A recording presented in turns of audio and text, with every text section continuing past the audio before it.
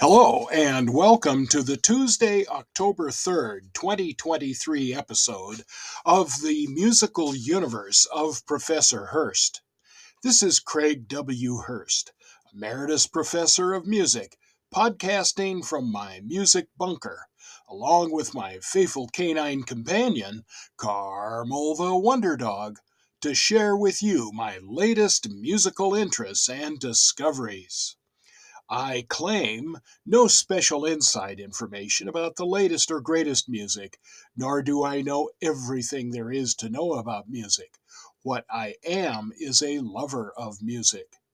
I enjoy several genres of music, and I share with you what has currently caught my interest, old, new, outdated, and everything in between. Even old music is brand new if you have never heard it before. The universe of music is a vast one to enjoy. From my discussions, you might find something new to you and of interest to expand your own musical universe. I currently receive no compensation or motivation of any kind from any recording label, recording artist, or the estate of any performer or composer dead and gone to discuss their music and or recordings. Now, with that out of the way, welcome to my musical universe. My guest today is jazz trumpeter Zachary Finnigan. Zach Finnigan was raised in Weston, Wisconsin, and currently resides in Chicago, Illinois. His music has consistently dealt with the merger of spirituality, groove music, cinematic elements, and aspects from the jazz tradition. Zach sees himself as a lifelong learner in all facets of life, including music. His love for music came at a young age. His father, Joseph Finnigan, instilled a passion for the arts as his band teacher for 4 years, beginning in the sixth grade. Zach received a master's degree in jazz performance from Indiana University under the guidance of John Raymond and Joey Tartell. He received his bachelor's in music education and jazz performance from the University of Wisconsin, Stevens Point, under the guidance of Matthew Buckman, Brent Turney, and Patrick Lawrence. Zach has enjoyed a variety of musical journeys with work in performing, composing, education, recording, and entrepreneurship. Zach has played professionally alongside John Raymond, Carrington Clinton, Rob Dixon, Vince Mendoza, Thomas Walsh, Pat Harbison, Brent Turney, Jeremy Allen, Joe Galvin, Joel Tucker, Ryan Korb, Nick Tucker, John Greiner, the Buddy Rich Big Band, Leonard Simpson, Camilla Mennett, Matt Ullery, Jared Thompson, and Tim Albright, among others.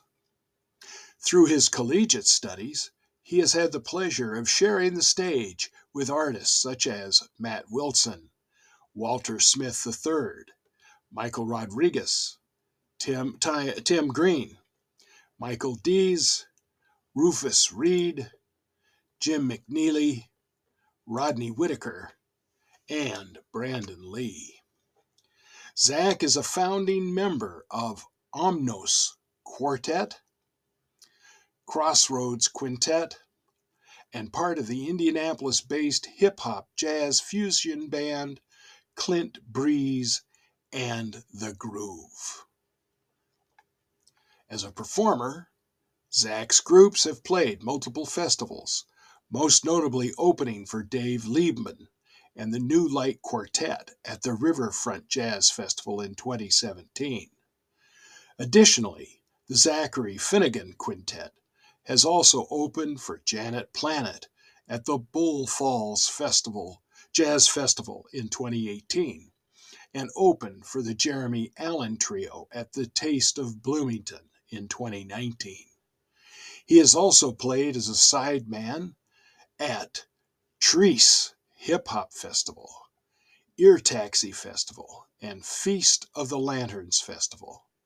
Zach began a group in Bloomington, Indiana entitled Crossroads Quintet. Their debut EP release occurred at the 2019 B-Town Jazz Festival, and their debut album, Intertwined, released in May of 2020 on the Midwest Crush music label.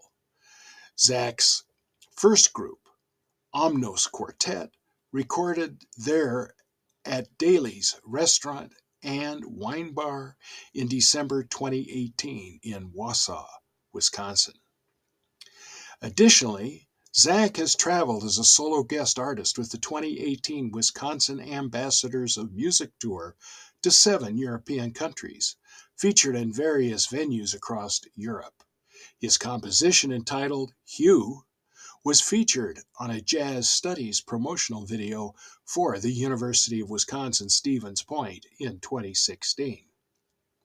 Zach was the manager of the groups Omnos Quartet and Crossroads Quintet, as well as currently assisting Travis Lee, Clint Breeze and the Groove, and his own freelance career in Chicago. Understanding and functioning within the business side of music has been a passion of Zach's for some time, and has proved to be a positive aspect on his musical journey. Zach has proved to be comfortable leading new projects, from creating bands to working with organizations within the community. Zach was the president of the Jazz Society of UW Stevens Point for 2 years. This outlet allowed the student organization to host guest artists, plan events, host jam sessions, and attend professional jazz concerts in Illinois and Appleton, Wisconsin.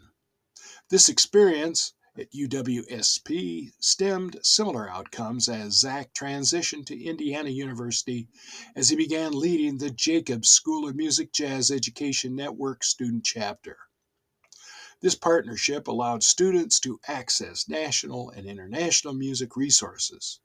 Simultaneously, Zach was appointed as one of 4 interns for the Project Jumpstart team through the Office of Entrepreneurship and Career Development at Indiana University. This office allowed him to promote and collaborate on fellow students' creative projects, host events with guest artists, build a positive and uplifting environment for fellow students, and put him in a position to lift up the arts community of Bloomington, Indiana. These academic organizations stemmed into Zach being proactive in the communities he has been part of. In 2019, Zach became the newest member of the B-Town Jazz Organization's board of directors as the social media director and coordinator for the 2019 B-Town Jazz Festival. Similar, he held a position with the Central Wisconsin Symphony Orchestra as the jazz intern, where he worked with the local Boys and Girls Club and curated a jazz listening session at a local art gallery. Zach has previously been on the staff at the Wausau Conservatory of Music as the trumpet artist. He taught private lessons and camps as well as master classes to any and all ages. Education plays a huge role in Zach's life. He has worked at multiple jazz institutes across the country, including the Skidmore Jazz Institute, Brevard Jazz Institute, Birch Creek Jazz Program, and the Madison Summer Music Clinic. Currently, he has a private trumpet studio through PCCC Arts and is on staff at Jazz Empowers and Band for Today in Chicago, Illinois. He looks continuously for outlets to spread the knowledge of music to younger students and create a healthy environment for learning and creativity. It is my pleasure to welcome to my musical universe, Zachary Finnigan. Hello, Zachary. Craig, thanks for having me. You bet. It's really great to talk with you, and I've been looking forward to having you as a guest on my show. You know, one of the things that impresses me is from reading your bio is that you have done a tremendous variety of performing in your career. Now, one place I'd like to focus first, and that's because I've already interviewed almost the entire trombone section from the Michael Buble tour. Yeah, right. Yeah, Nick Alton and the third name is escaping me, but anyway. But now I get to hear another trumpet player's perspective. Of And so course. what I'm curious to know about is for you to talk with us about touring with Michael Buble, the book you play on the band, and the challenges of playing on a tour like with Michael Buble. Sure. Yeah, yeah. Um, thanks for having me again, and I'm excited to talk about all this stuff today. With regards to the tour, first and foremost, I'm just eternally grateful for the opportunity. It's been one of the privileges of my career, of my lifetime, and I've gotten to see the world and play music. I mean, I really can't ask for anything more. In the band, I play the third trumpet spot. Um, Jean Cause plays second trumpet, and Jumani Smith plays first. And I've learned so much from them because they've been on the band. Jumani's been on it, I believe, 19 or 20 years now, and Jean is coming up on 10 or 11 years, something like that. And so just the wealth of time spent in the band and kind of showing me the ropes as one of the new guys has been they've really helped me with that. And so I'm very grateful to them. But yeah, that you asked me about um challenges of the tour and things that are can you ask that again? Sure. I That's mean, well, I'm I'm interested in the challenges of playing on a tour like at the level of touring with sure. someone like Michael Bublé, Yeah. and maybe some of the challenges of the particular book that you play, and just being a working musician in that particular Yeah. context. Yeah. Okay, great. You know what? I absolutely love playing third trumpet because it doesn't wail screaming high, but I still get better at the trumpet, and then I get to play a couple solos. So I'm so grateful for sitting in the third chair, Mm-hmm. because it feels like it's just bread and butter. Great. It's such a great job to have in the band. Mm-hmm. Um, so I think a few challenges when it comes to playing in the band is it's a big band format, and I mean as a jazz trumpeter and learning throughout my whole life about playing jazz, I've never I should say I play in clubs, I play outdoors sometimes, I play in bars and restaurants, in like smaller theater venues, kind of things like that. I've never played in arenas before, and I never played Mm. in stadiums before. And I've also never played big band jazz with in-ears in. And so those are the when I first joined the band, those specific challenges of just the space we're playing in.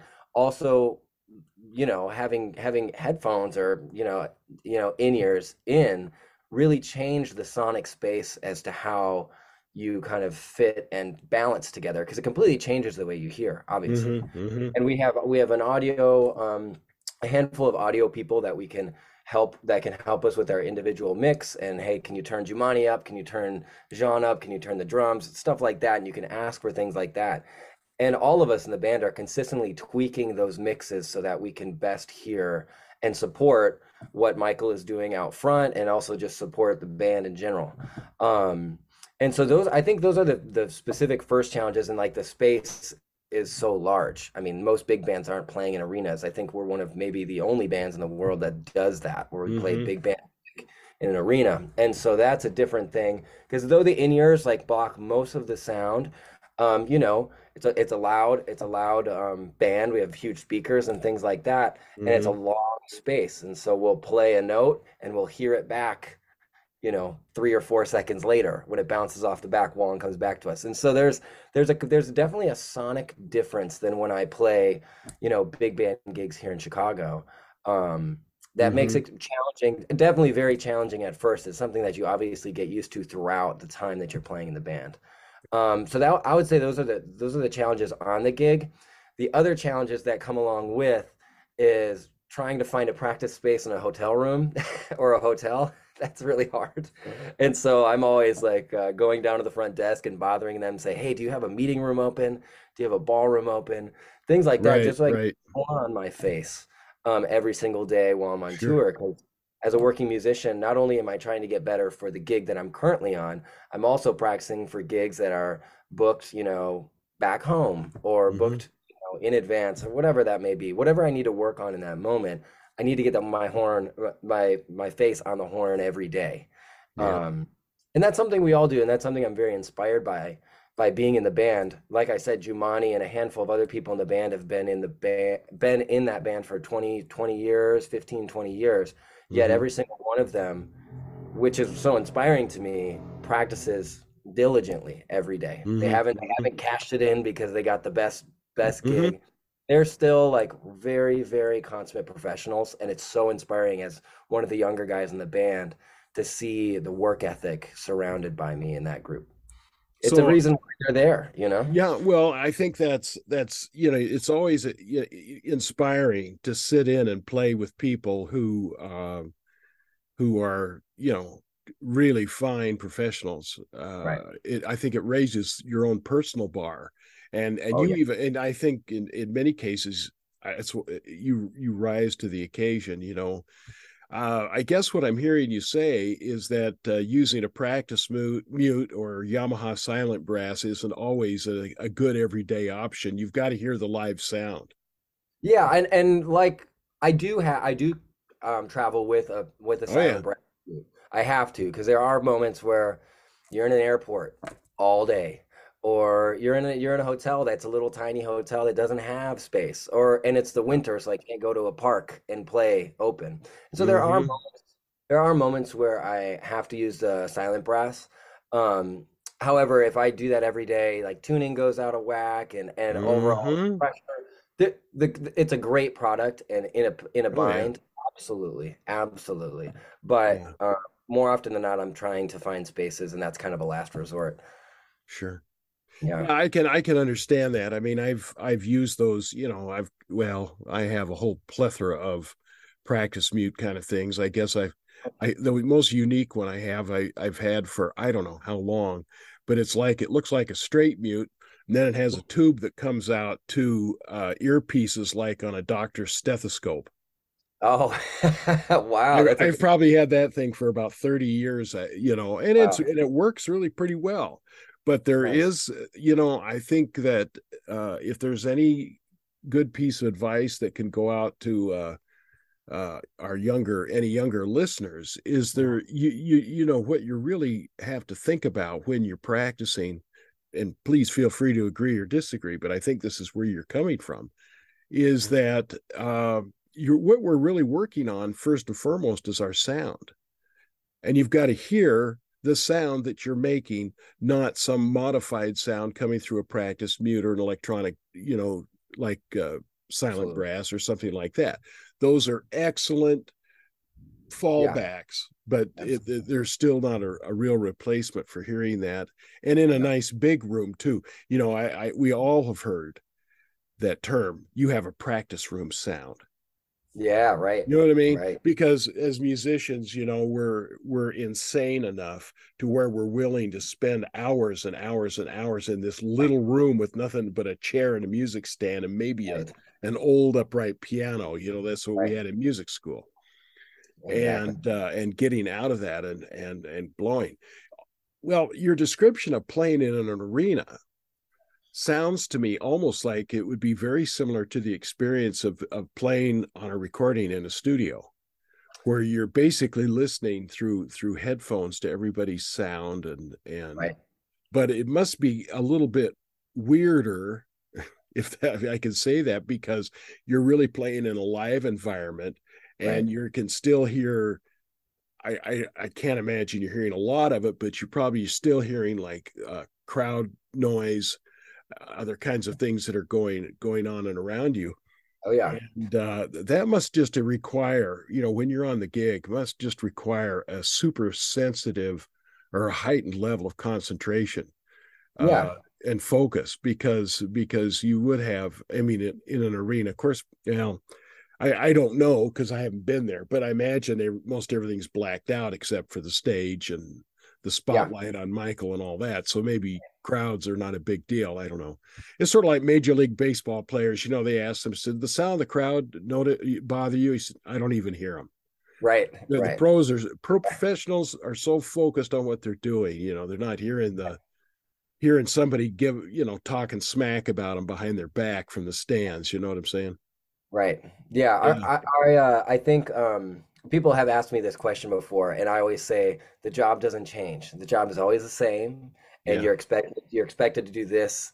Like the product is going to sound like this, regardless of how big the room, how small the room. If you're in a stadium, if you're in a theater, the job's the same. And so, but yes, that the experience, like if you were in the crowd, for example, your experience is wildly different than my experience because I have so much sound blocked out and I'm doing my job and I'm so focused on what I need to do that that like the crowd definitely I really enjoy. That's a very joyful experience for me watching Hmm. people in the crowd just having the time of their life, dancing and crying and laughing. And it's really special. It really, really is special to be in that environment.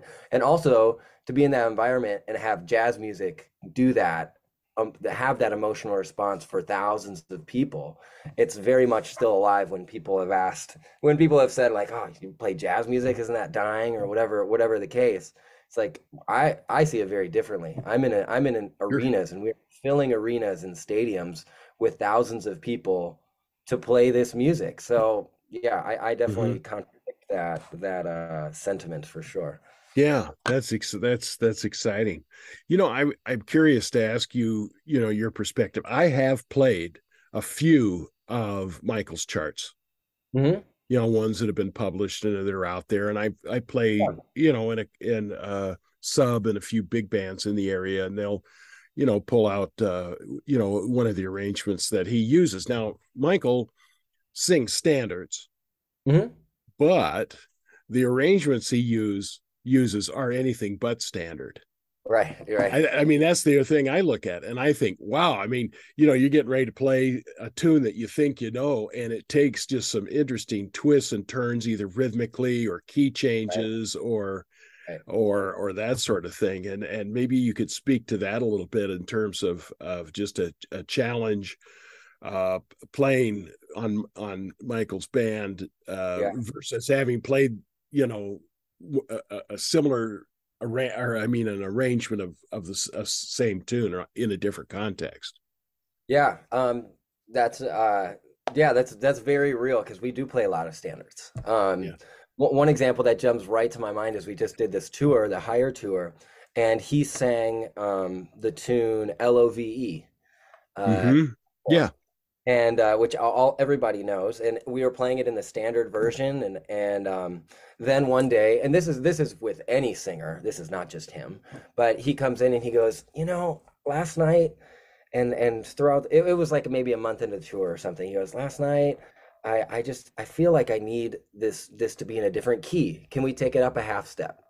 Mm-hmm. And and I mean, I'm around surrounded by just incredible musicians, and then all of us just like instantly snapped, and we were reading that we're like kind of reading the Mm-hmm. part, but we didn't rewrite the part. We just played it up a half step, Yep. and then Lejean's playing that second trumpet part where it has that solo in it in the middle of the tune, and it went from I think it went from like R G major or something to like A flat major. It changed the key where it made it really Mm-hmm. a lot Mm-hmm. harder on trumpet to Yeah, play. yeah. Lots of second and third valve Yeah, combinations. Yeah. exactly, exactly. And Jean just did it right there. But it's something that also keeps it really exciting and fresh too, I think. So Mm-hmm. all these Mm-hmm. different arrangements of standard tunes, I really love his take on it because it's not what I've done before. It's something new, it's something exciting, it's something fresh. And so Yeah. I really enjoy the little twists and turns. And I also think that goes a lot to him and his musical voice and what he hears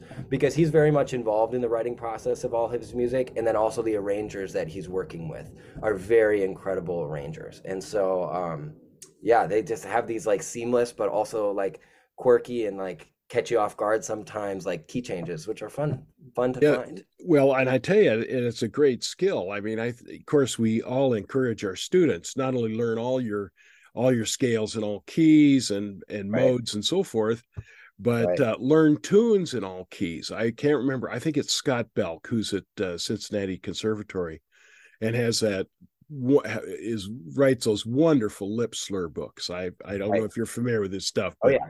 Oh yeah. it's such good. Anyway, I remember he posted on Facebook something about how he felt like he needed to kind of free himself up a little bit. So he started learning Charlie Parker's Donna Lee in all 12 keys.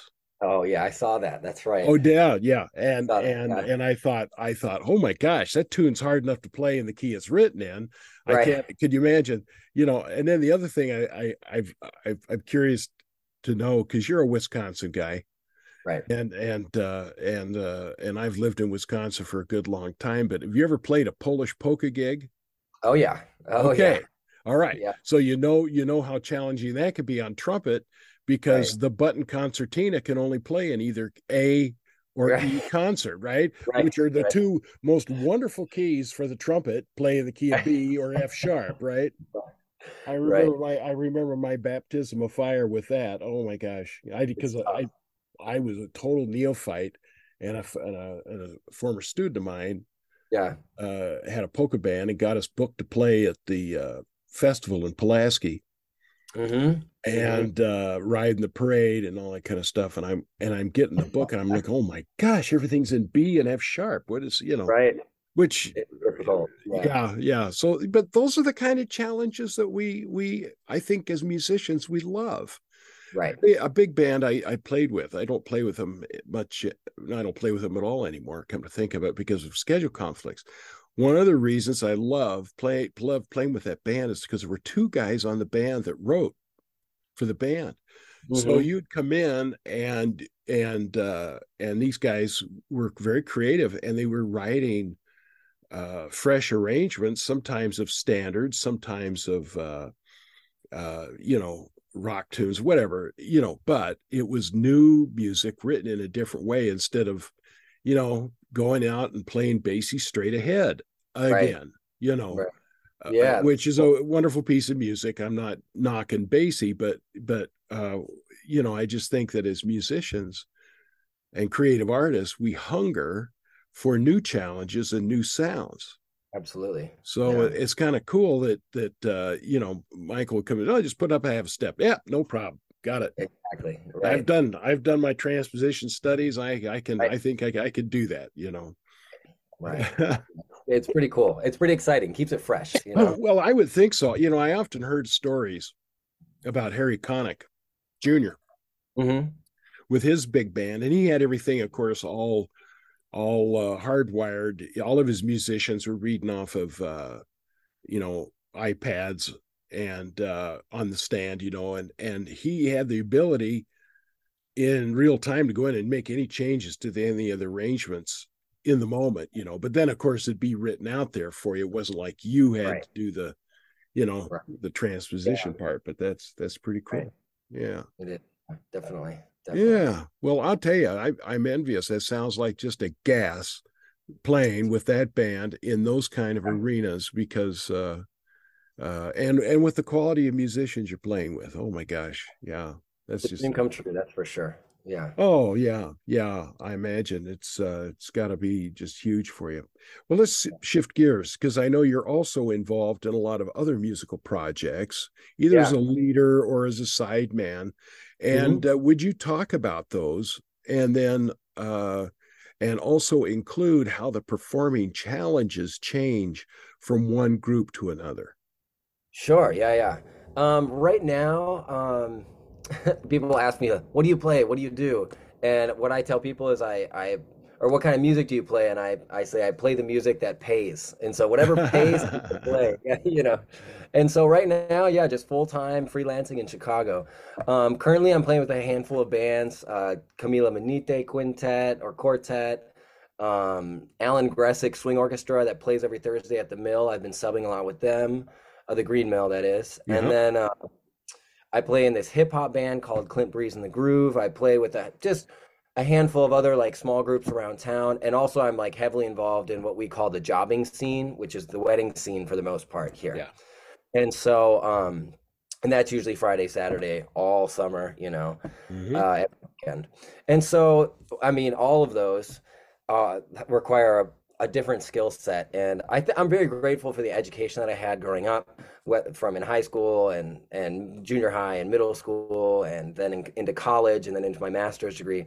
And really throughout that whole time, as I look back, now I'm realizing, now that I'm out on the scene and doing it for a living, is that all those experiences and all those things that I went through in school were preparing me to be as versatile of a musician as possible when I got Mm-hmm. out. So Mm-hmm. I'm able to jump into a hip hop band or a small group thing or a wedding thing or a big band thing and be able to just fit the sound and know what that sound is, and Mm-hmm. then give the band leader what they want. And I think that's a skill that's difficult and something that you very much have to be conscientious about and work towards. And so when I think about challenges, I mean, individually, I love improvising, and my whole life I've been like really deep into studying the art of improvising as a trumpet player. Something that my ear just goes there. I love it. I absolutely love it. And so I have all these heroes, and they're all improvisers. And if you go down my heroes of lead trumpet players, I never really like dove head into that because it's not what I absolutely adore. There are Mm-hmm. definitely trumpet players that I like, and there's definitely sounds that I'm like, man, I would love to know how to do that or be able to do that. But that's something that I've really had to train myself to work on, because it's not something I inherently hear, for one, in my sound. But it's also that I'm not like, if you're asking me what do you want to work on today, Zach, I want to work on improvising because I absolutely love it. it's Mm-hmm. it's something that I kind of have to force myself to do at times, but it's a skill that's very useful, especially when I'm thinking about wedding bands. I mean, you're the only trumpet player, and so Mm-hmm. you have to play September and you have to kill it. And so and so there's like all these different bands that I listed, and so on. They require different challenges when you show up on the gig. One may be playing high and loud and strong to lead the section. Another one might be playing a melody really beautifully and lush and smoky, or whatever people are looking for. The hip hop thing is a whole different thing. I mean, this hip hop band where you're like a you're it was me and a tenor player in the horn section. And we write a lot of the horn lines, and so obviously we write them to know that we can do them, for one. But for two, it's a different sonic palette because it's a lot of backbeat stuff. It's a Mm-hmm. lot of running 16th note things. It's a lot of punchy things because it's not a trumpet led band. We have a singer, and so we Mm-hmm. can't get in the way of the singer. And so and then that's a whole nother thing, like playing with Michael, but also I play with a handful of other singers in town. Being a trumpet player, but there's a vocalist that's playing, like you can't get in that way, and that's a whole different concept, Mm-hmm. concept of improvising. Like that's not leading the band as an improviser. You're in a different role. And so after all that rambling, really there's a role that you have to fit in each ensemble that you're being hired, and you're being hired because they know that you can do that.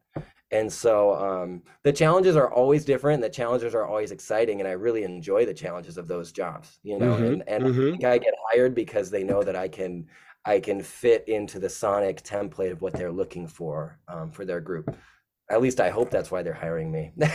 Well, You know? no, you Yeah. speak the gospel. I think the gospel truth, and because you know your opening statement, I play what pays. I mean, if you're going to be a professional, you Right. have to be able to adapt to all kinds of gigs, whether it's a Latin gig, a polka gig, a Right. jazz gig, a big band gig, playing Mhm. behind a singer. All of those things are different skill sets.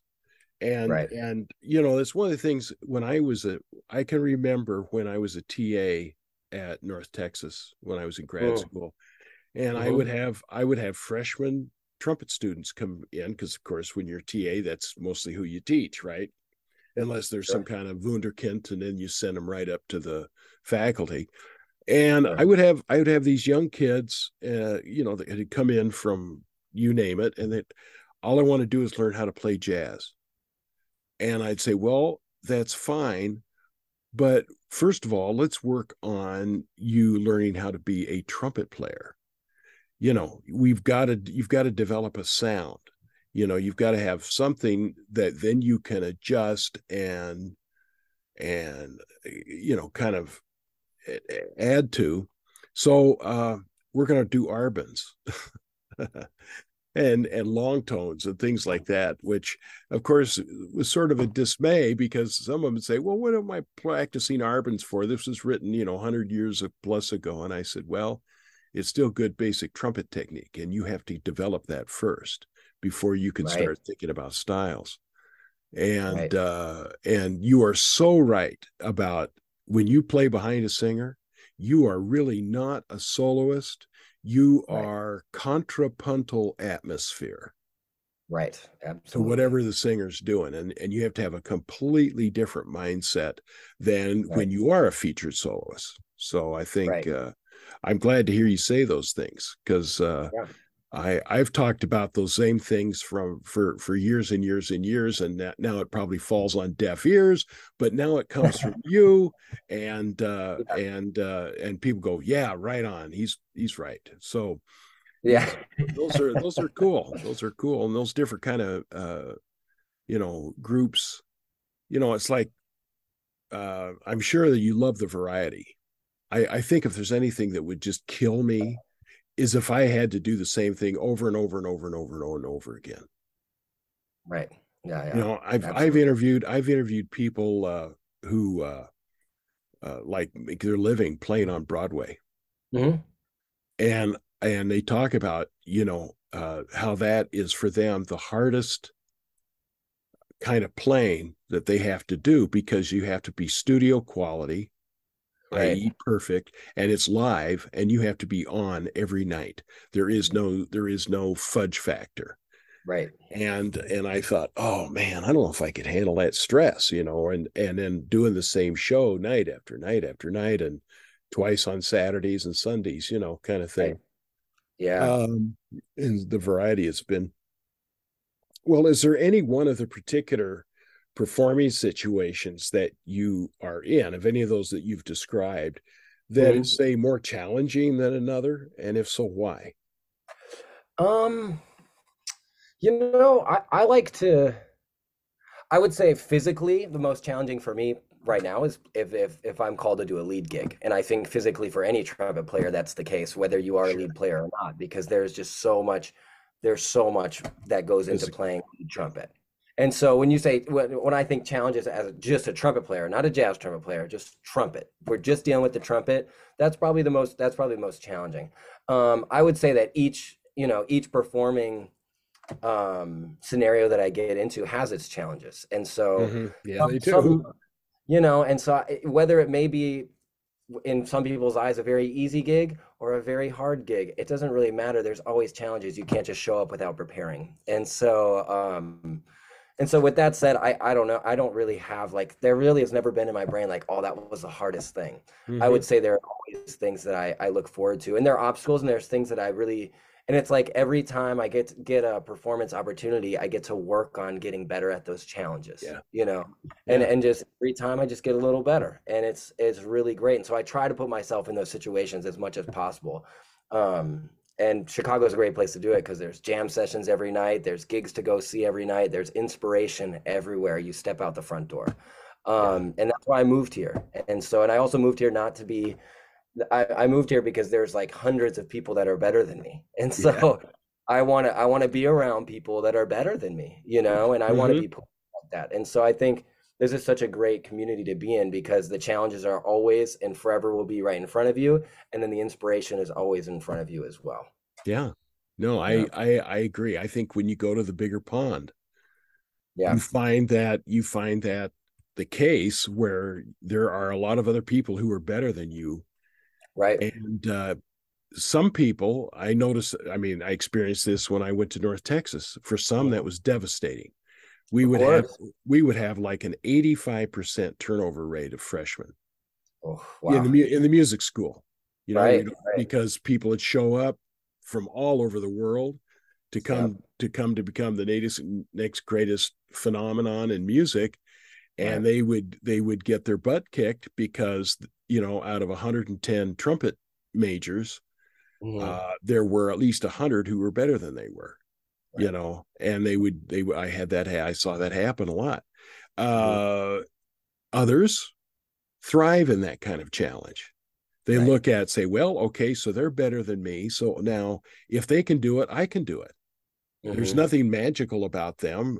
They put their pants on one leg at a time, just like Right. I do. I just need to buckle down and do the kind of things that they do. And so Right. throwing yourself in that kind of an environment is scary, It but is. in the long run, it's really uh, a way to build yourself up, I think. And that sounds like you've made a good move. And plus, Chicago's a lot closer to home for you than Yes. Yeah. New York would be. You know, Yeah. a Yep. lot of the New York guys I talk to, they say the exact same thing you just said, Hmm. because it's just there's all this stuff going on, and it's a wonderful environment to be in. But Yeah. Chicago is too. So Yeah. that's really great. Um, as a trumpet player, who or what turned the light on for you? What turned Ah, you on to music and playing the trumpet? well, I would have to give that to my dad. My dad is a band director in the Wausau area, Oh, and he, okay. um, yeah, and so my whole life, I just have always been in the band room. I'm a band kid, and so Okay. and so, when I remember for as little, in kindergarten, first grade, second grade, my dad was at the high school band director, and we'd take the bus to the high school, and my brother and I, and we'd take the bus to the high school together, and we just hang out in the band room until he was done, with Mm-hmm. work, and Mm-hmm. then he'd take us home. And so it's like we were always involved. And then I have a big family. I'm one of five. Mm-hmm. And so my dad went to the high school until I think it was around fourth grade or something like that in Manitowoc, Wisconsin. And Oh, then the okay. five of us, my littlest sister was born, and my parents decided that my dad was going to take like a middle school job, which was lesser after school commitments, less pep Mm-hmm. band, Mm-hmm. less field shows, less marching band, where Mm-hmm. he was able to be at home a little bit more. And so we ended up moving from Manitowoc, Wisconsin to Weston, Wisconsin, which is just outside of Wausau, if anyone knows where that is. And Mm-hmm. and so then he was at the middle school at DC Everest, and I started in sixth grade on trumpet in my dad's band. And he was my band director sixth through ninth grade. And then I went to the high school at DC Everest in Wausau, and so he was the person that started it for me. And my brother was on percussion. All my sisters played music, my younger sisters. Um, and so it's always been a part of the family. And so he was the one that started me on the trumpet. And honestly, when I was in fifth grade and I think they call it like the musical zoo when all the kids get to try all the different instruments. Oh yeah. Yeah. I really wanted to play percussion in fifth grade.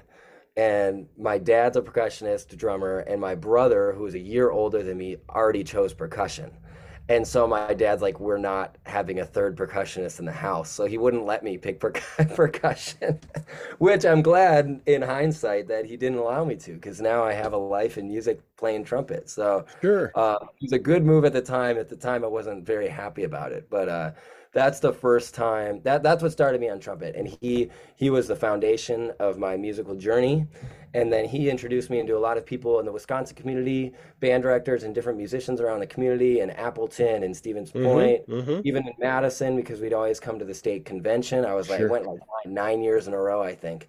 And so Yeah. there's just a lot, like a large community in Wisconsin that I really owe a lot of my growth to at the beginning, simply just by getting to know people and just being involved in different musical communities throughout that time. And so I hold that really near and dear to my heart, because a lot of those people are a huge part in the small town Wisconsin, a huge part of my musical growth. And that's Mm-hmm. now some of the biggest stages in the world, but it all goes back to these tiny towns in Wisconsin. Well, it's like what you're saying is music to my ears, because I've Mhm. been a music educator in Wisconsin since 1993, Yeah. and prior to that, I was a music educator in Texas, and so when you talk about Weston, I don't know specifically where it is, but I do know where Wausau is, because for 13 years I was the chair of the music department for the University of Wisconsin colleges, and Wow. we had a campus in Wausau, Of course. the Yeah. UW Marathon County campus, and we also had one in Manitowoc. Right. And I was, of course, very good friends with my colleagues on those campuses who directed, like Manitowoc, the director of the Lakeshore Wind Right. Ensemble, was a Yeah. very dear friend of mine, and he's passed away now. It's been about 4 or 5 years ago. Mm. But and talking about music taking you all around the world, I went on a tour of Japan with the Lakeshore Wind Ensemble Wow. So because cool. Yeah. he wanted to have a do the Vivaldi concerto for two trumpets, Hmm. and I guess one of the other trumpets in the band couldn't go or something, and he asked me if I could go on the tour because he Amazing. knew I could play, and I went, and that was just absolutely fantastic. And then Yeah. of course I'm in Waukesha, and Hmm. oh my gosh, the band kids in Waukesha talk about DC Everest. And because DC Everest, there would always be I think DC Everest would host a pretty big marching show in the fall. They do. Yeah, they do. And the kids in Yeah. Waukesha, because I don't live very far at all from Waukesha North High School. Very strong marching Mhm. program for many, many years. Well, strong band program. And Waukesha West Right. also. Actually, all three of the Waukesha high schools have had really fine band programs. And I can Yeah. remember, and I'd run into kids in the neighborhood that I knew were in the band. I said, "Well, how's competition season going?"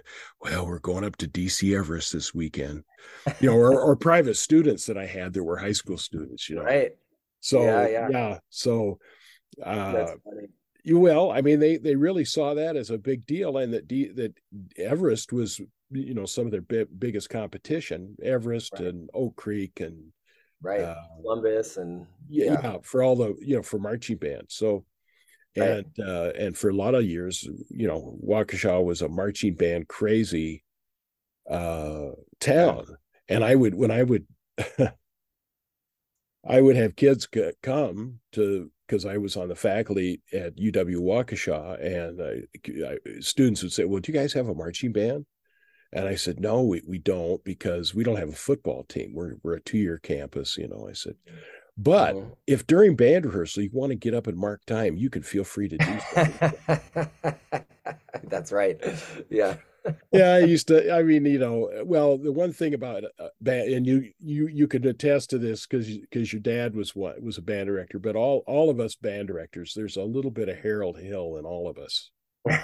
There really Yeah. is. And because we know the value, the power, the love that Mhm. goes with being in band, Right. and a lot of times we'll do anything we can to convince a kid to get in band, Yeah. because we Yeah. know it's in their best interest, and it's kind of Right. cool. But it sounds to me like becoming a musician was an unavoidable experience for you with a dad who was a band director and siblings who all played and everything. Man, what a great Right. musical family. That's Oh yeah. awesome. Oh yeah. Well, how about specifically jazz? What seemed to catch your eye, your ear, and get you turned on to playing jazz? Yeah. Specifically, I can remember this happening, I guess, in my life. I was in my last year of high school. I was in 12th grade. I was a senior. I was I forget if I think I was in my car. I was in my car and I just bought a CD by Sean Jones named Roots. Mm-hmm. And it released in 2007. And I was a big Sean Jones fan already, but I just kind of learned about him at that time of my life. And I was looking him up. I was like looking at YouTube videos, checking out. But then I bought this CD and I put it in my car.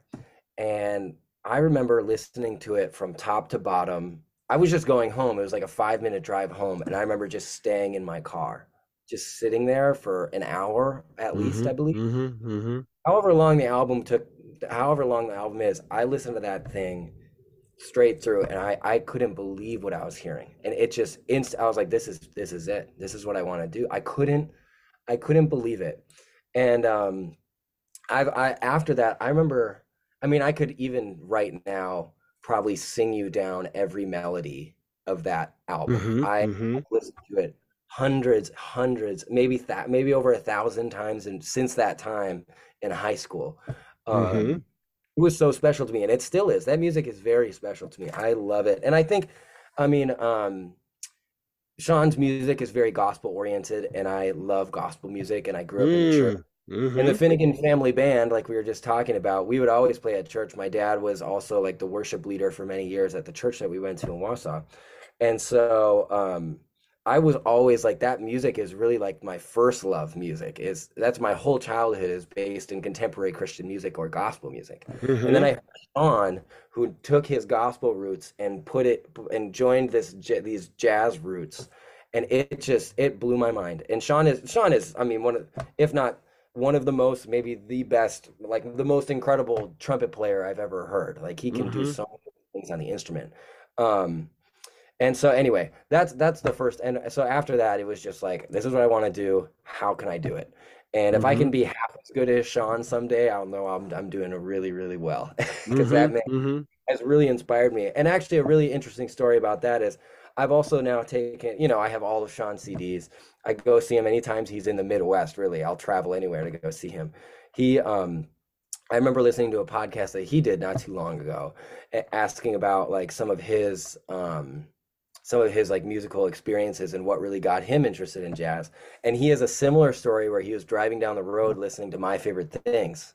Um, and he did it. He pulled off, and he's like, "Oh my gosh!" I'm like, he had clarity in what he wanted, and I mean, he probably had more clarity than I did when I was like 17 years old and listening to his album. I just knew at that point that that's what I wanted to do. It was really Yeah. special to me. So Yeah. that was the first thing, and then from him, it just branched off into a lot of different people that inspire me that I listen to now all the time. And but he was the start for sure.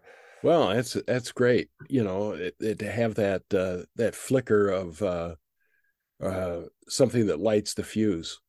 Right. Yeah, I think we have all similar thing. Mine was Miles Davis's Live at the Blackhawk, but Mm. I could never get past Walkin', which was the Oh opening yeah. track on side one.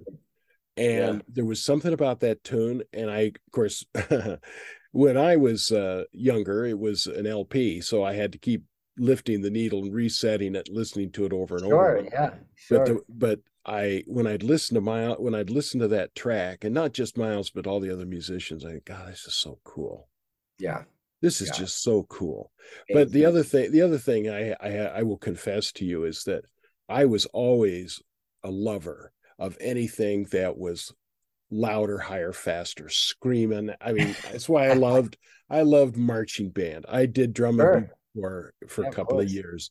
I loved the Stan Kenton Orchestra. That was really my first initiation. Of course, Yeah. Maynard Ferguson band and so forth. Yeah. And it's wonderful how we can find all those things. Yeah. And gospel music too is a genre that I really love. I especially like the old gospel tunes, those like and in one of the bands that I have, and I have six different groups that I front because Wow. I have different tastes in jazz, right? Yeah. Awesome. And so Cool. one of them we branch out, and it's a trio. It's just trumpet and vocals, and then I have a tuba player and a guitar player.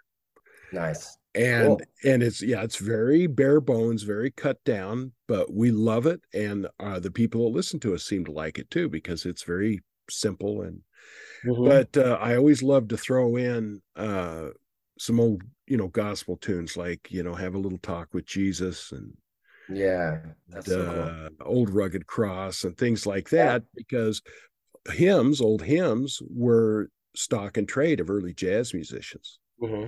And Hmm. that's one of the things I always yank the chain of my audience. And I say, well, thank you very much, ladies and gentlemen, for coming here tonight. We're going to play a whole lot of music that you've never heard of by people you've never heard of. So it's should be a whole new introduction to you. And then we play Right. everything like pre 1920. So Yeah. yeah, which kind of leads me to my next question, and Sure. that I want. This is maybe kind of a philosophical question of sorts, but I want your perspective, and so it doesn't Sure. have to be a right answer, wrong answer. I want it to be the Zachary Finnigan answer. That's Yeah. that's this. Jazz comes in a lot of different flavors. I mean, we've got historical styles, contemporary styles. We've got mixture. We have reconfiguration of standards. We have jazz that's influenced by R&B and hip hop. We have jazz that's inspired by avant-garde music. We have straight ahead jazz. We have bebop, hard bop. We have West Coast. We have So traditional. much. Yeah. All those things. We have a lot of different flavors. When I used to teach Right. jazz history and appreciation, I would tell my students, look, my goal here as your teacher is to introduce you to the fact that music is like going to the ice cream store and there's a lot of different flavors, and you don't want to just you know you don't want to just have vanilla every time you go to the music store, which is what a lot of you are doing. And vanilla is not a bad flavor. It's a familiar flavor. It tastes good. It's not, all that sort of thing. But I'm here to introduce you to some other flavors of music. All right. Well, so jazz itself comes in a lot of different flavors. And so I want to ask you, what is really the essence of jazz across all of its various flavors? And how is jazz different, or how does it vary from other styles of music? Yeah. Um, I think you hit the nail on the head and say like with all of the jazz is such an umbrella term, and there's so many genres and subgenres within this umbrella term of jazz, which really was given to the music after way after the music has already been developed and changing and moving. And it took, before the term jazz came, there was just like there's so much jazz music already happening. Mm-hmm. It was just a way to call something that, it was just this thing that people wanted to call it. So with that said, it's a difficult question. And honestly, you sent me a couple of these questions before, and this is the one I've been just like racking my brain over Okay. over the last couple of days thinking about it, because it's a very tough question. It's a Mm-hmm. question that jazz is the thing with jazz, the term jazz, and what we do within the genre of jazz, which is so broad and massive and hard to encapsulate into one thing. But the thing that I think is consistent about any kind of music that falls under the umbrella of jazz music is that it's it's always evolving, it's always changing. That's Mm-hmm. just that's the basis. It's just like human nature, it's just like Mm-hmm. life. It's literally the only consistent, the only constant is change. Mm-hmm. And so if you look over the last 100 years, the last 120 years of like when recorded jazz music has been, or when jazz music has been recorded, the only thing that you can say definitively is that it changes. Mm-hmm. And so when I think about it, and then I think about, okay, what is jazz to me? And when I'm playing my music and when I write my music and I'm performing it, like what who is that? What is the genre? What is it? Where does it fall under this umbrella? And there are definitely critics and there are definitely people who say Zach's music is this and Zach's music is this. And that's totally fine. People are always going to put it where they want to, and that's what music is. It's all, people can judge it, people can like it, people cannot like it. You have to be okay with that as an artist. Right. Um, but when I think about my heroes and my inspirations and the reason I play the music, um, I don't think you could definitely categorize Miles Davis in a certain way. And you could definitely categorize Wynton in a certain way, or Lee Morgan, or Kenny Dorham, or Blue Mitchell, all these people that I love. But when I think, okay, I want to take what they have and I want to make it a part of myself, I just think I'm playing Blue Mitchell's music.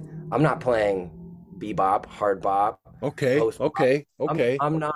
That's not how I think about it. I think about it as I'm taking I'm trying to learn from this experience that this human being had, Mm-hmm. and they're Mm-hmm. putting it into their music, and I want to learn from their experience. So I want to play like Wynton. I want to play Wynton Marsalis's music. I want to learn from Wynton Marsalis's music. I want to learn from Kenny Dorham. I want to learn from Blue Mitchell, and I want to take things that are important to me and what I hear in their sound. Um, and I don't necessarily want to categorize it because I think that goes down a rabbit hole that honestly Mm-hmm. doesn't matter. It Mm-hmm. doesn't matter Mm-hmm. to Mm-hmm. What matters to me is that I love this music and I love what they did. And jazz music, and if I look at jazz music over the history of time, what is it really encapsulating? It's encapsulating human experience. And it's Mm-hmm. encapsulating Mm-hmm. Mm-hmm. a personal experience into what's happening in culture, in life, and around them. It's so much bigger than the notes or the chords or the changes. I find so much. The reason I want to sound like Wynton is the nuance in his sound and the rhythms he plays with, and Mm-hmm. and the little scoops and the little growls and all that stuff. The notes are awesome, but the notes are never going to change. What changes is that personal touch. And so those nuances that Miles Davis plays with, like it's Miles, two notes in, Mm-hmm. one Mm-hmm. note in. Mm-hmm. It's not because he played a B natural. No, Right. it's that's Right. not it. Right. And so that I think it's so important to me that I don't put it into a box. That I say I'm learning from this person because I enjoy their experience. You know, I'm learning from Louis. I mean, I can't imagine what Louis Armstrong went through. Like, think about his life and like Yeah. the Oh yeah. oppression and the civil rights and the 20s and 30s when he's in ballrooms where he's the only person of color. Like, I can hear it in his sound. Mm-hmm. It's not because he's playing traditional jazz. No, Mm-hmm. no. It's because Mm-hmm. he's Louis and he sounds like Louis because of his experience in life. And so when I think jazz and the umbrella of jazz and the experience of jazz is just, it's so much deeper than just what I'm hearing. There's so much history, there's so much knowledge, there's so much like personal grief and experience that goes into what these each artists that I'm talking about. And I also think it's very important to point out that every artist that I've listed over the last 5 minute rant is a person of color. I think that's Mm-hmm. very important, and I think that's very important to never overlook because Mm-hmm. the like I am I feel like I'm a guest in this music. I Mm-hmm. don't own the music. Mm-hmm. It's not a Mm-hmm. part of Mm-hmm. not Mm-hmm. a part of my history. And honestly, like these people experience these things because of people that looked like me. And so I'm trying to learn from these people, and I want to make sure that I'm not like those people that oppressed them way back then, you know? But it's a bigger conversation than just genre, subgenre, umbrella of jazz. I find it to be such a human experience, um, that I'm just learning and I'm just taking things from these people's experiences in their lives, you know? No, I love what you're saying. I love what you're saying. There's two things that have came to my mind while you were talking that I think offer some interesting insight. Are you familiar with the movie about Beethoven that Gary Oldman made, where he played Beethoven? Actually, I haven't. No, I should Oh check yeah, that. yeah, yeah. Oh yeah, you need to Yeah, check this out.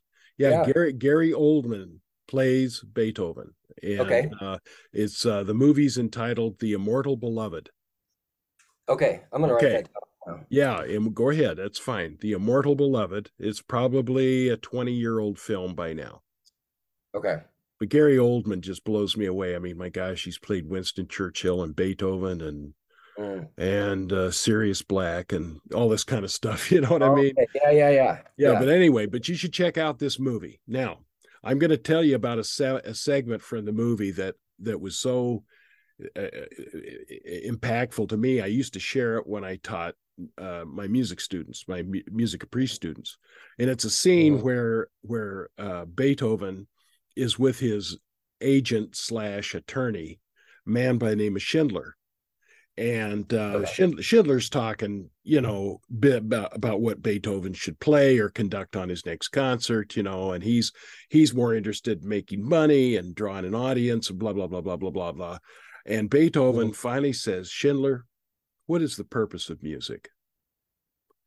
Mhm. And Schindler's kind of flummoxed by this whole question, and and he says, well, music, the purpose of music is to elevate mankind.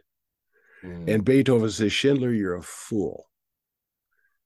When you hear a march, you're not elevated. You get in line and you march. When you hear a waltz, you're not elevated. You get out on the dance floor and dance. Oh yeah. And Beethoven in the film, whether he actually ever said this or not, I have Sure. no idea, but it's a very impactful statement. The purpose of music, this is what he says, Schindler, the purpose of music is to put the listener into the mind of the composer at the Mhm. time that they are creating the music. So when you Mhm. said, I'm playing Blue Mitchell's music, I thought, man, that is right in that wheelhouse, because Right. what we effectively do when we study solo transcriptions, we listen to recordings, and we try to imitate. What we're trying to do is something that maybe we really can't do, but we try anyway because it's the best we can do, is to Right. put our minds and ears and wrap that around where was Blue Mitchell's head Right. when he played that solo. Hmm. You know, and you brought up a beautiful example with Louis Armstrong.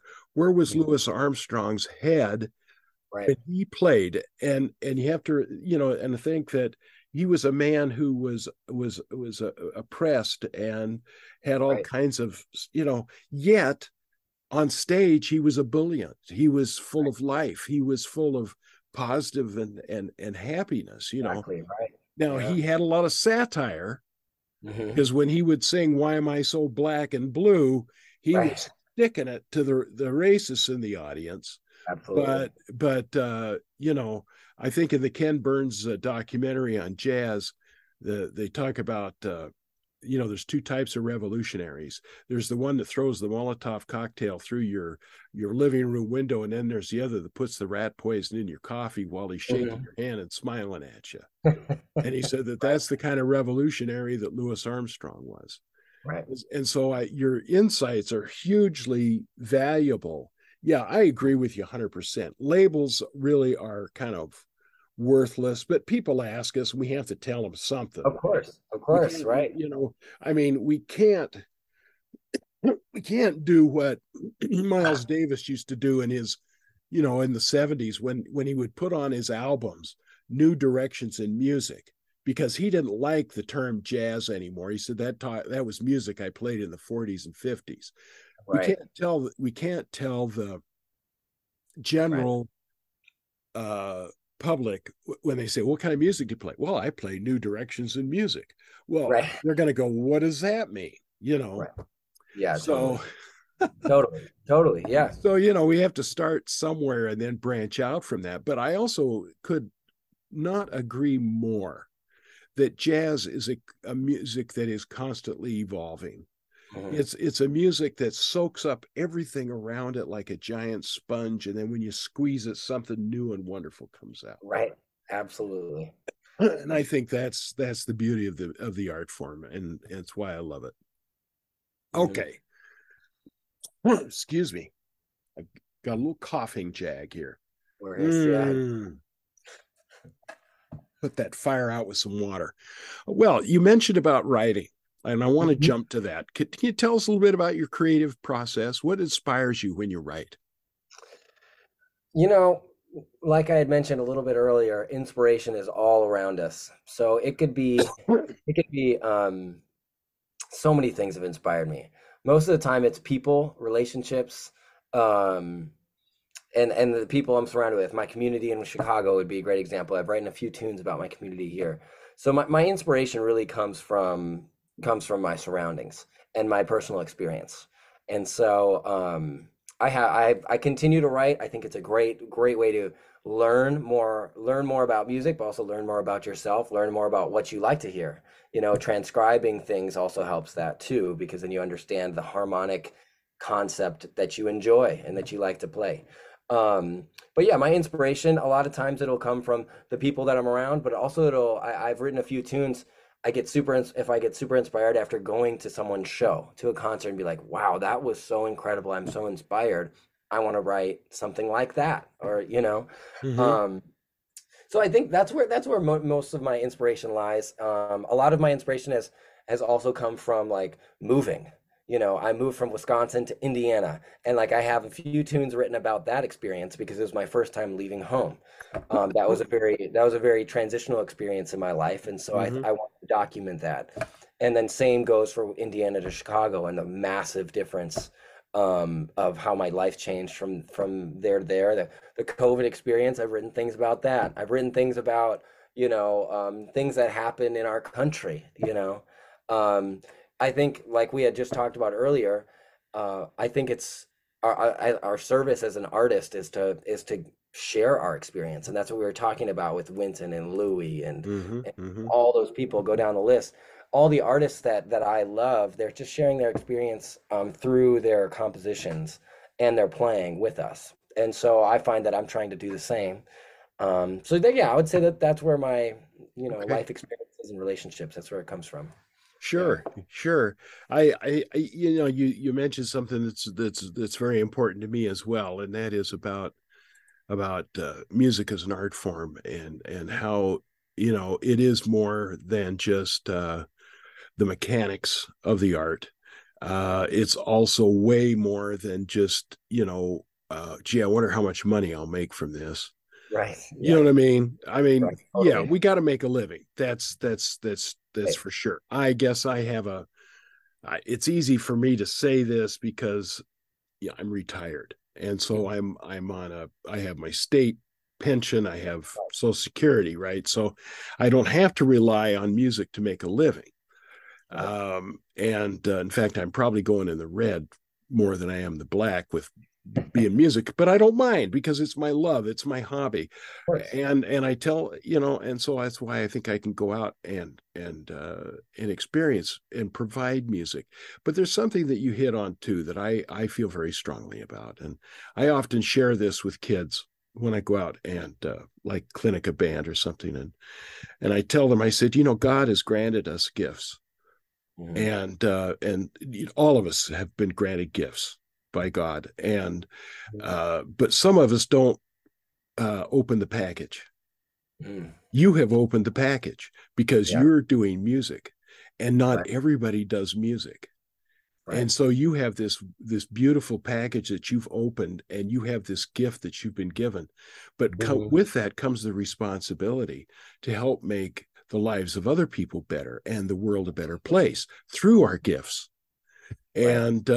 And I feel very strongly about that. And because I think that music is a wonderful divine gift that's been given to mankind, and I think that we should share it with others, and even if they don't like it. And I've Yeah. often said this too. I said, even if you didn't like that last piece, made you think. Right. Yeah. Right. Right. Absolutely. There's that emotional. I absolutely love that. A mentor of mine told me that story, told me a story similar. Music is like the closest thing to your heart emotionally. It gets, what do we do at church? We spend the first half singing songs. It's Right, music. It brings us right. together as a community. It's like if that's, I mean, there's nothing really that's closer to your heart. But there's a funny story. Um, one of my mentors that I met many years ago, his name is Matt Wilson. He's a drummer in New York, a really wonderful drummer. And Matt was playing a trio gig, and I think he was at one of the clubs in New York. And this woman came up to him after the show, and she goes, "I hated that. I hated all of it." And he starts cheering. He's cheering. He's like, "Yes, yeah."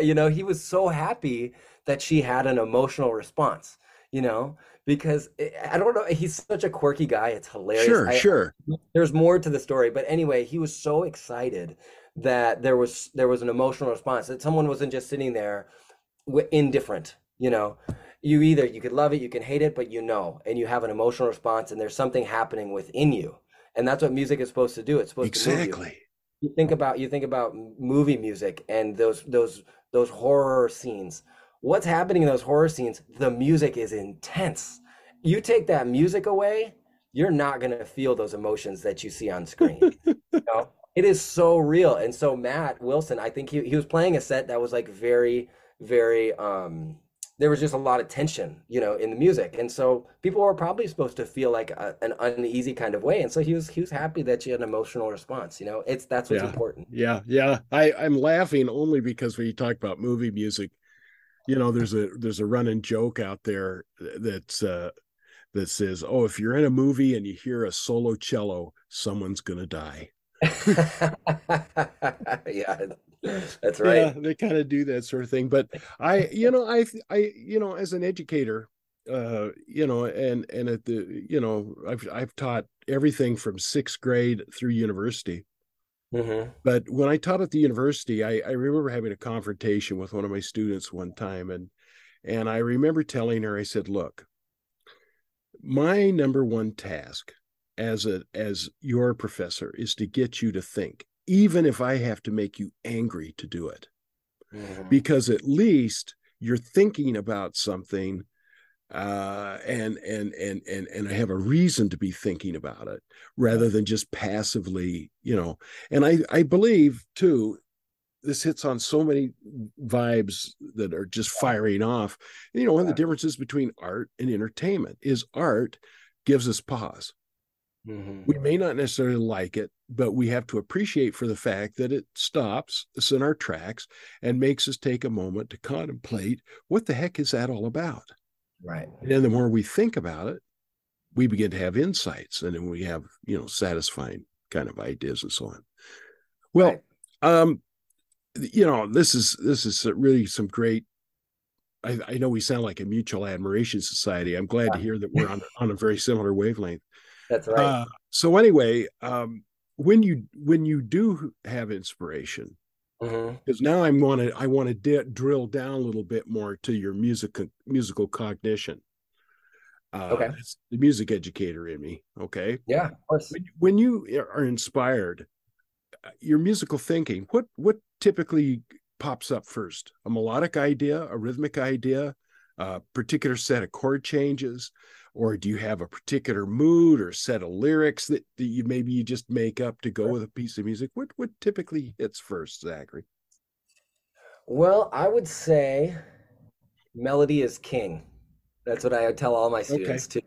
Melody is king. And so I would say 90% of my tunes have always started with a strong melody. Because if without a strong melody, what are we doing? You know, right. it's like you need, and I would say I mean, honestly, I'm thinking about the tunes that I write. They're very singable. They're very singable. Mm-hmm. And so I'm not like the tunes that I write are not very like bebop oriented where you can sing bebop. Don't get me wrong. You can absolutely sing bebop. But, Yeah, uh, but, sure. Just ask Bobby sure. McFerrin. Right. Exactly. Exactly. And I would say that well, this would be a podcast. I'm holding on my phone right now.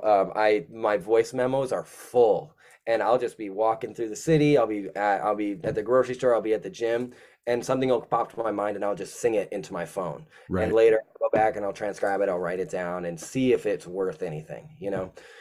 However, there are a few other ways that I've gone about writing, and there's a few tunes that I have that I didn't start with melody, but for the most part, I would always say, especially a budding composers, like I always start melody is king. Strong melody will supersede anything else in my compositions, at least. But Okay. there's a few things that I try to put myself in boxes, in tiny little boxes, and compose my way out of it and see how creative I can be within a tiny little box, compositional box. And what I mean by that is I'll if I'm not singing the melody, let's say I want to write a tune and I'm gonna just it's kind of an exercise based thing where I will say I get two intervals and I have to write a whole melody with two intervals and Mm-hmm. I have to make it compelling. And it can be a major second and a tritone or something. And I only can use those. It can go up or down, whatever. And it can be Mm-hmm. a major second continuous, you know. But those are all, and I have a couple tunes like that, and they turn out really exciting because I have to be creative. There's nothing you have to be. Another one that a teacher of mine once made me do, and I've now done a couple times, is I'll take the melody of a standard, Mm-hmm. any standard. I'll pick a standard, I'll take the melody, and I'll use the melody notes as my bass note. And then I'll Okay. change I can change the rhythm. You can change the rhythm. It's just that the notes have to stay in succession as what that melody was, and then that inherently gives you, you know, a set of pitches that then you can make harmony off of, you know. Mm-hmm. uh, and so anyway, and then I'll do that, and then I'll play it for some of my friends, you know, some jazz friends, whatever, and I'll play it. I'll be like, do you know what tune I used? And more often than not, I would say 98% of the time they Mm-hmm. never know what tune. It's a completely different tune, obviously. Mm-hmm. Mm-hmm. um, and I'll just compose, or I'll make myself only use a minor scale to make the melody. I only Okay. can use the D minor scale and those Mm-hmm. pitches. You can change the harmony, but you only can use those pitches. Things like that. I'm putting myself in tiny, tiny boxes, and I'm trying to make something out of this little thing. And I think that's the best. I think for me, my brain works really well that way because then it narrows down. It narrows down all those options. You know, there's so many options composition. Yes. Oh, I have this tiny little thing and I need to compose my way out of it and make it interesting and intriguing. So those are a few things. I don't know. Yeah, No, that helps. I think that's brilliant because I think that is one of the biggest stumbling blocks to me personally Mm, in writing music is there are infinitesimal options. right. I mean, Yeah. and so by creating barriers or saying I'm only going to work in this context, Right. and but I think that's really cool that you take an existing standard, kind of use that as your cantus firmus, and Hmm. then and write new stuff, new counterpoint above it. You're just doing good Right. counterpoint exercises. See, Exactly. that's what Exactly. my wife was is a PhD music theorist, so that's what she would probably say. Yeah, and part writing, voice leading is all got to be good, or else it's not going to Right. sound so great. Well, Right. Right. that's just awesome. That's awesome.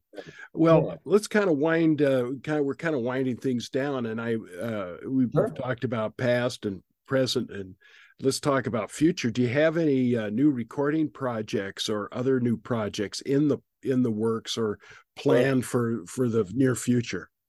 Well, I'm glad you asked. Something I didn't mention earlier that is probably one of the most biggest things that I do in the city is I book my own band all the time, and I think being a band leader is so valuable for so many different reasons. And I don't have to. I'm preaching to the choir because you have six of them. But you know, there's a skill set of being a sideman, which is, in my opinion, much easier in the sense of the work, the administrative Hmm. work. Whereas the band, I thrive. I love being a band leader. It's so much more work, but I find it so much more rewarding. Also, I get to play my music and I get to make people play my music, so that's cool too. Uh, but with that said, I've been booking my band like crazy in Chicago, playing at a bunch of venues around town, and I locked down. Well, I'm very grateful. The city of Chicago has a large grant base, and so I got a grant from the city. And oh, did I freeze on you? I might have frozen. No, I'm with No, you. you're Okay, cool. good. You're cool. Um, there's this grant date. I'm good. Okay. And so I received a grant from the city, which I'm very excited about for my debut album.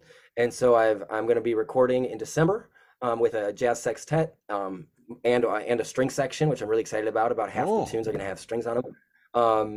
And the working title right now is going to be Sonic Cinema.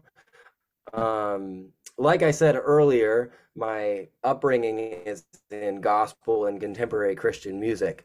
And so when I write and I hear things, I hear a lot of cinematic music because it's kind of like that inner between jazz and contemporary Christian music is like kind of like this cinematic scape, mm-hmm, this mm-hmm, zone. mm-hmm, And mm-hmm. I love movie music too. I absolutely love movie music. It's so emotional, obviously, and I love the emotion that goes into it. And so I have about, I think there's going to be right now, it's about 10 tunes on that I've written over the last 8 years that have always been going back and just checking out and making sure they're perfect.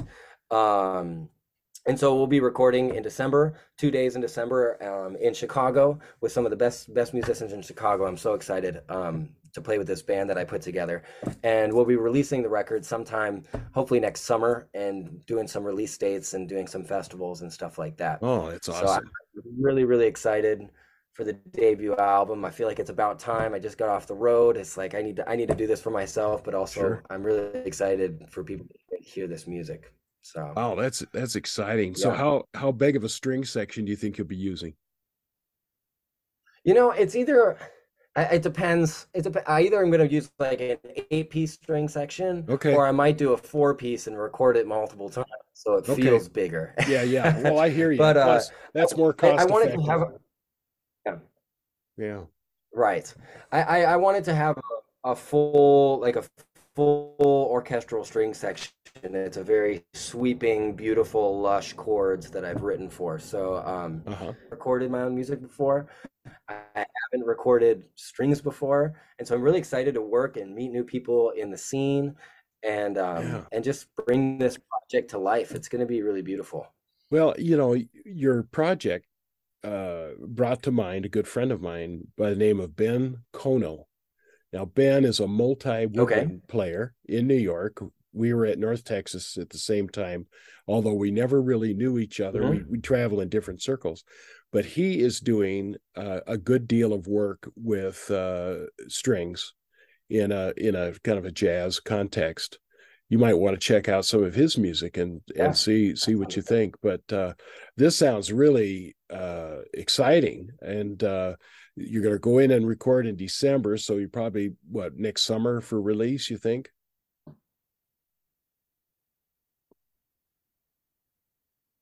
Oh, looks like we have froze up. But anyway, there we go. You thawed out. You froze up, but you thawed out. So I was just asking Oh, if sorry. yeah, that's okay. It happens. It's Yeah. technology. Yeah. It's the internet, right? Right. Yeah, I mean technology's great until it isn't. Right. No, I was just asking if you record the album in December, what do you think about 6 months down the line from there will be your release date? So that's something we Yeah. can look Yeah. for. Yes. Definitely be looking for it next summer. Debut album. Awesome. Just Around awesome. June, July. Yeah, I'm really excited about it. It'll be Okay. exciting. Yeah, Well, it's gonna be great. it sounds like you got a lot of really great stuff in front of you and ahead of you, and just kind of to finish up because I like to be thorough, and I think I've asked you a lot of good questions. But is there anything else you would like to add or tell my audience that I haven't asked you about? Well, we had talked about this a little bit, and I just wanted to emphasize this point. I noticed in one of the questions is like, what would you recommend for young budding Oh, students or sure, people sure. who do this for a living? And what I've learned in my, my short, 8-year professional career so far is that I would not be here and I would not be making music at the level I'm doing and playing at the level I am without investing in my community and the people around me.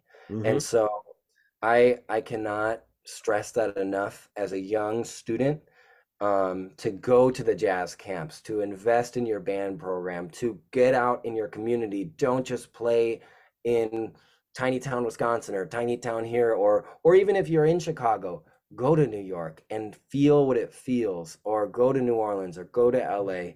And you just, I mean, people call it networking. I call it friendships. Make Mm-hmm. friends.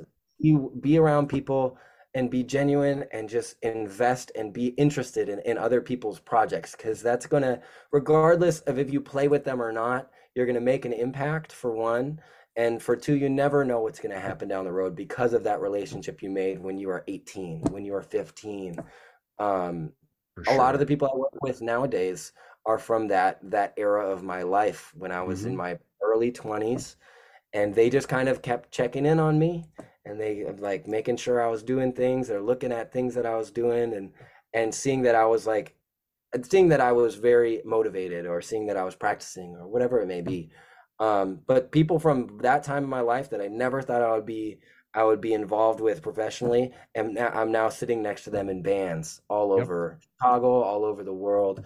And just investing in your community without expecting anything in return will undoubtedly give you things in return. So, That's excellent advice. Yeah, yeah, one does not make it in the music business by sitting in the practice room getting better, waiting for someone to discover you. You exactly. know, Exactly. my Got to get my out. my trumpet teacher, one of my trumpet teachers at North Texas, said it another way. You brought it up beautifully when he once said, he said, they often say in the music business, it's not how you blow, it's who you know. And Mhm. he said, but what's really the truth is it's not just how you blow, it's who knows you, Right. not who Absolutely. you know, but who knows you. And I can attest to everything you're talking about. Mhm. Because the friends that you make when you're young are the people that you're going to be working with later. Absolutely. And so I think that's excellent, excellent advice, Zachary. Thank Yeah. you Of so much. Well, course. I see nothing but a lot of great success on the horizon for you, Zachary, and I want to thank you for taking time to talk with me today, and want to wish you all the best with what I'm sure will be a continued successful musical future. Man, thank you. I'm excited about it. Yeah. All And right. thanks for seeing me, Craig. Thanks for this was amazing, amazing hour and a half. I appreciate it. I look Wow. forward to checking out the episodes and the other episodes that you have. It's pretty amazing what you're doing. Yeah, I'm amazed we talked for an hour and a half, but then, you get two trumpet players together, we can yak forever. Exactly, exactly. All right. You have a great rest of the day. Thank you. Yeah, you You, too, you Craig. bet. Thank you Mhm. soon. Bye. My discovery composer of the week is Ernest Ryer, born in 1823 in Marseille. He died in 1909. Ryer, whose real name was Ray, was a French composer and critic. Having attended a music school in Marseille, from the age of 6, he was sent in 1839 to Algiers to work with an uncle in a government department. There he composed, without the benefit of tuition, a number of minor works, including a Mass for the visit of the Duke of Aumale in 1847. In 1848, he defied his parents' and uncle's objections to a musical career and went to Paris, where his kinship with Aristide and Louis Ferrand was an invaluable introduction to a wide musical circle. Equally important was his early association with a number of literary figures, especially Gaucher, Marie, and de Cormenin, whose tastes were similar to his own. Ryer had thus had little formal musical training when Les Célèbres, an Oriental symphony in 4 parts, to a text by Gaucher, was successfully performed in Paris in 1850. It won the praise of Berlioz and established Ryer's inclination towards exotic subject matter, repeated in Sakuntala, a ballet by Gaucher played at the Opera in 1858, and in La Statue of 1861, an opera comique based on the 1001 Nights. Mater Wolfram of 1854, an opera comique, was a tacit homage to Weber. Erostrate, commissioned for the new theater in Baden-Baden in 1862, tells the legend of how the Venus de Milo lost her arms. Within 14 years, Ryer had established himself as a minority celebrity and composed a substantial body of music. But though he lived another 46 years, only 2 more significant works appeared. The operas Sigurd and Salambo together represent his highest achievement as a composer. Both were first produced at the Théâtre de la Monnaie in Brussels, whose management was at that time considerably more adventurous than that of the Paris Opera. Sigurd was begun in the 1860s, but had to wait until 1884 to be heard, when the fact that its subject was close to that of Wagner's Ring was still not a handicap it might have been a year or 2 later. Ryer had chosen his material independently of Wagner and from different sources. The success of Sigurd was considerable, and it put Ryer's name high in public esteem. Salambo of 1890 enjoyed equal success both in Brussels and in France, a success also due to the sumptuousness of its setting and the singing of Rose Caron. Both works survived in the repertory for 50 years. Ryer's preferred music was that of Gluck, Weber, Schumann, and Berlioz.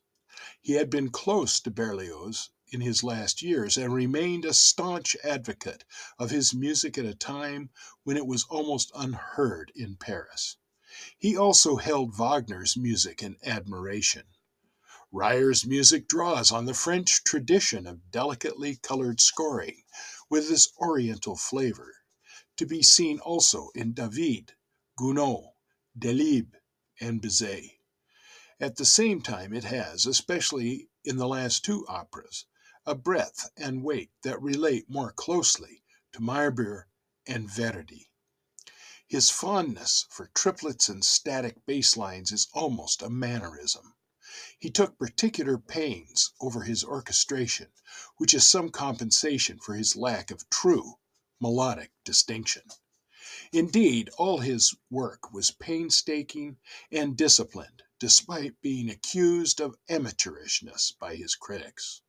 He had a sternly independent spirit and a scorn for what he saw as debased styles. As a composer, he was perhaps too conscious of what he did not want to be to establish a positive individuality. In this respect, one can see Reyer's work as a critic in fundamental opposition to his work as a composer, despite the sincerity and constancy of his ideas for which he earned the widest respect. Undoubtedly, too, his activity as a critic accounts for the small output of his later years. His articles appeared over a span of 40 years. Émile Henriot said of Reyer, the critic, "His writing is, like his music, very literary than musical, more poetic than technical. There lies perhaps the source of his genius. He was more a poet than a musician, perhaps even more a painter than a poet. He distrusted progressive ideas, especially uncritical Wagnerism. He opposed, for example, the introduction of valved brass instruments. He was elected to the Institute in 1876, and from 1866 until his death was the librarian of the opera, a duty to which he seems to have paid scant attention."